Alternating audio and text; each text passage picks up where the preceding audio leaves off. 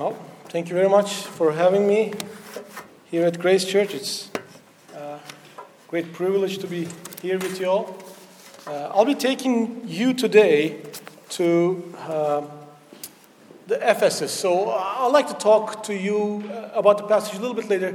I'd like you to understand a bit of what the church was like that during those days. So if you can show the video, that would be just wonderful. So this is a journey, a second tour that Paul takes, going to the Ephesus. There obviously church started during his days. He bring the gospel to this city. And year 52, 53, there was a church slowly started. Geography, Strabo says that this city was the second most important city in the Roman Empire. Roman calls this city a crown jewel of Asia Minor. Very important city. Ephesus was one of the biggest in Asia Minor and definitely the most important one. Politically very important. It has its own harbor. It's its own trade center. Very big agora where people comes and trade. And it's a Roman Empire. There are many cities, important: Athens, Jerusalem, Antioch, Constantinople, Cyrene, Alexandria. But Ephesus, definitely after the Rome, was the most important city during that time. City was also have a worship center, as we know as the Artemis, God Artemis' temple. Actually, you would see soon that big temple, and it's also known as Diana, which is recognized as one of the seven ancient wonders in the world during that time. It was very big, very important. And here's a city that this is a harbor on the left side. There's a harbor walk going to the main marble road. And on the right side, they have the main theater. Here, the square down here, right now they're coming up. That's the agora, that where people make their trades. And then very important library, Celsus Library, which has been built later from Paul's era. And obviously during that time, the library was very important because people needed to read. There was nothing else. So there were couple other libraries in Ephesus. Very interesting fact that actually the library has an underground route to the brothel. So it's interesting that we always think that the men read during those days more than we do. I don't know what was the reason they were going to those libraries, but the city was actually a wicked city. It's a bad city. That was the environment when the Paul came here. And when Paul came in this place, and other important people started to make a small church over there. This is the Domitian era that we are talking about. Augustus, Domitian, and Nero. During those years, they're all very cruel men, especially Domitian, very proud. He thinks that he's divine, as well as Augustus. One of the writings at the top about Augustus, we read it. It says that he is Lord and Savior, and Caesar is never wrong. So that was the environment that with the church, this little church, it started. Paul visited this church a couple of times with a few of his friends and lived here a few years, started a study called Tyrannus Academy. So they get together in this place and study the scripture all together. As you know, Aquila and Priscilla is another member of this church. And Gaius and Aristarchus is almost, if you remember the the book of Acts, that you see them, they almost got killed, as well as Paul. And another member, that Timothy, he was around here once in a while. John himself, Apostle John. Even Jesus' mother, Mary, known in this city. That's a pretty nice church, a little church. When you think about that, just to being around those guys. I mean, Paul cannot preach every week because there's Gaius, Aristarchus, and John. There's lots of people. That's a nice small group that you would want to have it around. And in this environment, that after, this is like year 52, 53. Here we are, we have a letter, I just was saying mail. We have a letter that is sent that Jesus is giving to John to send to the church in Ephesus. And that is like 40 years later. So obviously all the apostles are gone. If Gaius and Aristarchus are there, they're, pretty much, not preaching anymore, not really in the leadership. So they probably have a new senior pastor, and you know how that goes. The apostles are gone. Now there's this new man. He's not apostles. So there are lots of change, and there are lots of problems start at the church too. But it was a really solid church from the start ground. And here in the text, we see that at start, there's passages that Jesus rebuke, encourage, and promise in some of the 7 churches all around the Asia Minor. And this one, we see that very interesting to see. He talks about the churches as the golden lampstands, because it gave the light to the world, and he's talking about the 7 stars in the right hand. That people are discussing about that. Some things that those are the angels of the church, or the messengers of the church, and some things that there's different meaning on that. But text start with the image of this Lord and King who is powerful, who holds those 7 stars in his hand, and he has the holds that the golden lampstands. He is the power. He's walking among them. He says that I'm seeing you guys. I know what is going on. This is your 40th year anniversary, but I know what's going on in the church. Jesus reminds them. And the really good thing about this church, they're really hard working. And they have, just when you think about this in our environment, so they have lots of home groups, they have the projects, they want to reach the people outside in their streets. They have projects to help the poor people. So they're a very active church. To be in a hardworking, it's great. And that church is very hardworking. And Jesus is very happy about that. So it is very important in our nature that we need to be really hardworking for our Lord. Not that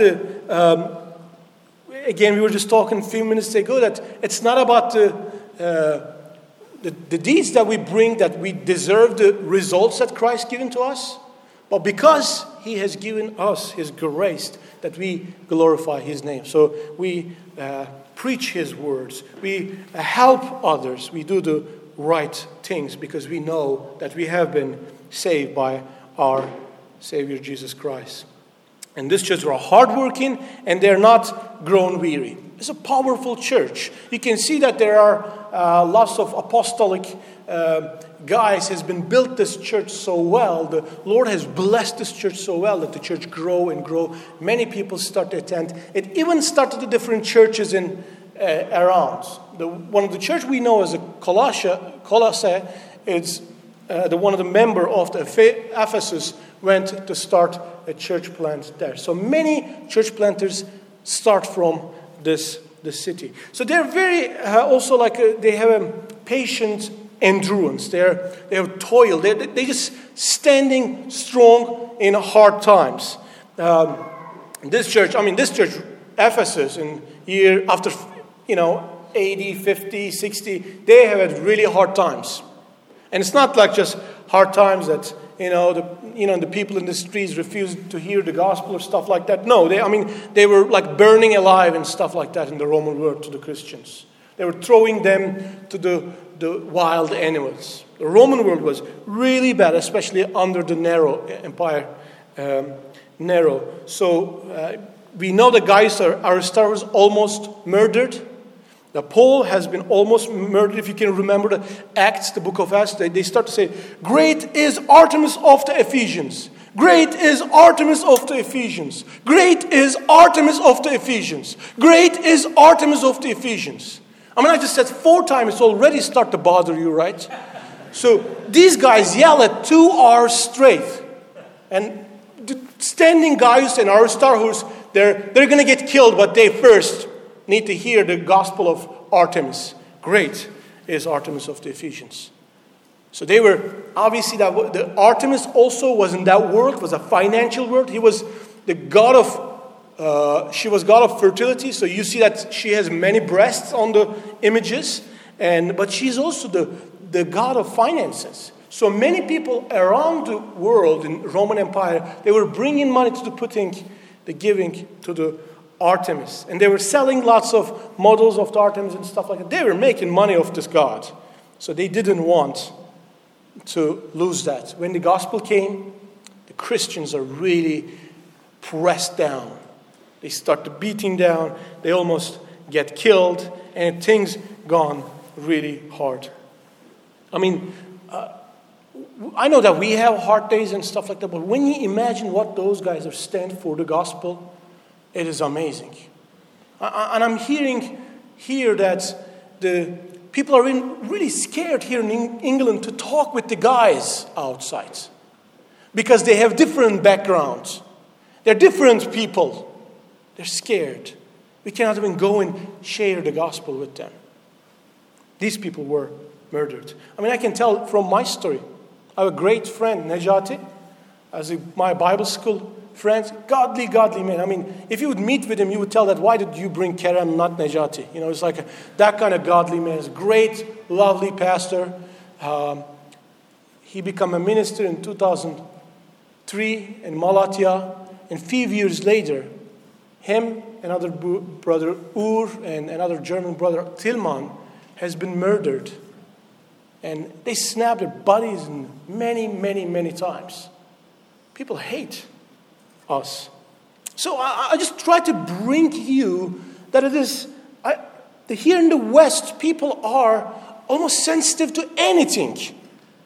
I mean, like, I even heard those stuff that, there are games for the kids that you make them race, but everybody win an award in the end or something. Or they don't keep score. I mean, what kind of game is that you don't keep score? But we don't want it to be, we want it to be sensitive to brothers and sisters. Like, look at those guys. I mean, they're ripping apart those people for the gospel. We are here so secure in the West. It's really interesting. I experience that more when I go to America. They're very protective when saying some words. Oh, don't say that M word. Don't say that F word. Don't say that the B word. I mean, there's some word for every letter in alphabet that offends somebody. Like we become so soft in things. I mean, and people are here in England, here in Manchester, that I realize in a couple of days, that's scared to talk about their faith. Let me tell you, that's really sad. It's honestly really sad. Such a safe country is that. And such a wonderful gospel that we have. Because that they have big, long beards, that what makes you scared? That is a wonderful gospel that we have. And they need that more than anybody. Let me tell you this, I work in this Kerry Mile. This is more Muslim city than my city. You would never believe if you'd come to my city. It's a touristic city. You would never believe that. Don't scare to share gospel with these people. The hard time that you are going through, that many of the apostles, many of the brothers are going through in the world. I'm not saying that you don't have hard times. Don't get me wrong. I'm not like using that philosophy. It's like, hey, you guys are going through really easy times, so get over it. That's not what I'm saying. It's just the life is easy on every person's own back. I know that. The life is not easy. Everybody has their own problems. But let's focus. Let's keep eye on Christ. Let's not look to this world. Let's not focus to this world. Let's focus on Him. And stand there. Patient endurance. That's what the passage talking about. So I actually have a hard time. I can share quickly that in 2012 that they find out that somebody was trying to assassinate me, and there was a gang. They were ready to go, and the police heard about that. And during those days, somebody used one of my articles in national media, and things gone really bad. I write about abortion. I write about some army issues and stuff. I'm nobody, so I didn't even think that nobody would use my article. But media loves to use religious leaders' stuff. And all of a sudden, they put me on the magazines. They make me look like I'm a terrorist, and I'm against everything. And all of a sudden, I start to hear those threats. People follow my wife in the streets. People call us home. They wanted to send packages all of a sudden to our home. And finally, the police called me and says that, you know what, you got to get here to the station. I go there, and they'll tell us, there's somebody tried to kill you, and it's going to happen soon. Well, that's not a lovely thing to hear. So, and I'm like, I'm just panic. If I try to tell my wife in a basic terms, and they search and search. Finally, the police decide to give us a 6 months protection. I mean, the police walk with me everywhere I walked. Very, very stressful. I kept preaching. There's nothing can stop us to preaching the gospel. Nothing should be stopping us to preaching the gospel. So this church has a patient endurance. They're standing. They're not going anywhere. They're not going to stop the church because they're going to kill the guys on Aristarchus. They're going to keep going. That's the church. They have one life, and they make it to count for the Christ. So, here, what would you do? I would like you to think that. Most people, this is my 4th time in the UK, and everybody talks about the weather. I mean, just get over that weather, guys. It's not going to get better. That's what it is, right? I mean, I know that this has been for hundreds of years. There are more important things than the weathers. Let's just focus on the important things. I'm sorry, probably Pastor Mike never going to give me the pulpit again, but, usually when you're in another church, it's much easier to talk because you're leaving the following day and, you don't worry about the things that you say. So the church in Ephesus stands strong, and they also stand strong against the wicked, bad people. That's another thing in the Western world. We are almost welcoming everybody. We call it like a welcoming church. I mean, it doesn't matter who this guy is, that is. So, and I know that in this church, you guys have really soul-built system that talking about studying together to make the members and stuff like that. But we know how the West gets right now. Well, pretty much everybody is the members. And here, one of the problems it's that there are heretics in the church. It's called the Nicolaitans, if I'm saying it right in English. But and the church father Irenaeus is talking about this man as the deacon Nicholas. That's where the name comes from. So he says that the deacon Nicholas later on gone off from the faith, and he started his own kind of, denomination and thing. And that church basically become really awkward, wicked church. And they started to do some sexual things to live, to worship their own God. That's not me, I don't think. All right, let's get started. And that was fired up sermon, I guess. So I gotta tie quickly because you might hear it again. So let's focus to our passage again. So the church has done really good things. We were just talking about they are hardworking and they're standing in the grace and they're doing good. But there's one thing that there's a problem with this church. That the passage says that they have lost their first love. They're abandoning that first love. And that's very interesting. What is that first love? When we think about that, our first love, there's sometimes you can almost imagine that the day that you married with your wife, first time that when you hold your baby. I mean, when they gave my son to me, that was just dramatic. I mean, that thing was, sticky and ugly, but, I couldn't love anything more than that. It's just, as a first love.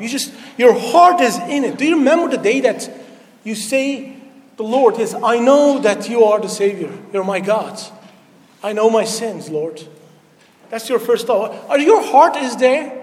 That's very important. We need to go back. We need to think about that. We need to go back to that first love and hold that love. And this is not just a vertical love, it's a horizontal love as well. Just loving the Scripture as well. Focus your love to the Word of God. Focus your love to other people. Focus your love for your God. When we're thinking about the people, when I'm thinking about love, this question came to my mind, so that it's a bit of dramatic, but like, do you really love the people that walking in Curry Mile? Like, you see them every day? Do you really have a passionate love for those people? When you see the people in the Curry Mile, you're seeing that, they need to hear gospel. They need to hear who our God is. Do you really love them? They have a really passionate love for them. And it is very important to understand this love. I'm kind of tied up quickly. I'm sorry for just hopping around because we already lost my most important 10 minutes of my sermon. So, well, you got to live with that. So, important things about love. You need to remind the gospel yourself every day, like your first day. Remind yourself every day. Look to the mirror. I mean, I'm not saying it's just rhetoric talking. It's just remind yourself who God is and what He has done for us on the cross. Remember that your first love and hold that first love. Don't let it go. And if you don't, the passage is very clear about that. And I see that, that the denominations break and the churches break. There's so many things happen in the West that we cannot afford in my country. We cannot afford the brothers and sisters in our country. So the passage talking to us that remember where you have fallen. It is very important. Like, to keep that in your mind daily. What kind of love you have felt? It's very important because sometimes we do things to impress others. We do things, we think it's our parents always done it. You do right things. Doesn't necessarily mean you're motivated in the right way. The love, the grace of our Lord need to motivate us. Most of the people that try to do the right thing because they want it to look right. And that's a concern in the West. Like, you wanted to make the services, you wanted to go in that group, you wanted to do this, you wanted to tell that. What is your motivation? Not blaming anyone, don't get me wrong. Just hold your heart. What is your motivation? In my country, things are different. Like, if, we don't have such a thing called volunteer service. Nobody volunteers for anything. Like, if they don't pay, why would you do that? You know what separates the British people with the Turkish people? The British people sometimes act hypocritically. We have our own sins in Turkey that we don't actually interest to help others. But here, you don't really interest to help others sometimes. But you're like, you know what, I got to do that. Because they're going to think that I'm bad. That's not really a correct motivation to do the right things. Our love. And to understand that love, look at the scripture, that how much the Father loved His Son, but He still gave it to us. And that Son gave His life for us. The second thing is repentance. Just repent. If there's anything that you see that you see in your heart, just repent. That's the best, easiest way. Like turning back. That's easy. I done that. That was not right. I'm going this way. It's turning back. I don't know if you've been in Michigan. Those guys have weird turns. Did you see that? Like you cannot actually turn left on when you come to the intersection. And there's sometimes red light you can actually pass, and there's sometimes green light you cannot turn right. I mean, you can actually not go in the green light, and you can go in some situation red lights. It's just very confusing. It was very hard to drive around to Michigan, and repenting is not like that. Just the turning back, just to make it clear you turn. Just if you're doing that wrong, just stop that what you've been doing. And the last thing is that do the works you did with the right motivation. The passage is saying that you are already doing the right things, but do the things that you have done when you have that first love. You understand what I'm saying? Those guys were doing good things, right? It's talking about the good things. All of a sudden he's saying that, no. Do the good things that when you had that first love, go back and remember what was your heart. Where was your heart to do the right things? So let me tell you this. You know what happens if you lose that first love? We have 5 church buildings in our city. They're all mosques right now. when you lose your gospel, when you lose your love for the scriptures, when you lose your love for the people and don't talk with them basically about gospel, when you don't love your God, then what happens? That Lord comes and take that light off from that church. He removed that light stands. But if you do the right things, it says that I will grant to eat of the tree of life, which is in the paradise of God. You taste the beauty of the Lord, and you stand with the awe just before the face of the Lord in the Koram Dale. You are in the presence of the Lord. You worship Him. You enjoy Him. Grace will lead us to heaven. You know, the song was saying that, right? We will never cease to thank the God for His grace. So, brothers and sisters, this is just a reminder of the things from the brother who has seen what happened when the first love is gone in the country. Our country was the most Christian country in the world. We had the best churches ever built. We had the best church planters. I'm talking about Apostle Paul, Apostle John. Well, what happened? We lost it. It's all gone. And we should not forget, it's about Jesus, all about Him. And it's talking that, I think, holding the 7 stars in the passage, right? Can you just see that picture quickly? That's my last things that. One of the coins minted during the Domitian era in John's lifetime, with John carrying in his pocket. And that was the coin. And you see in this coin that the Domitian, that guy over there, that doesn't look like a Domitian, it looks like a naked kid, but, not a great artist, I guess. So that is a Domitian sitting on the globe, telling that I am the king of this world. And there are 7 stars around it. It says that I am the Lord. I'm the king. I'm the power on and everything. And here in the passages, Domitian makes his coins to his names, himself. He loves nobody. But our Lord says that I am the God. Jesus says that.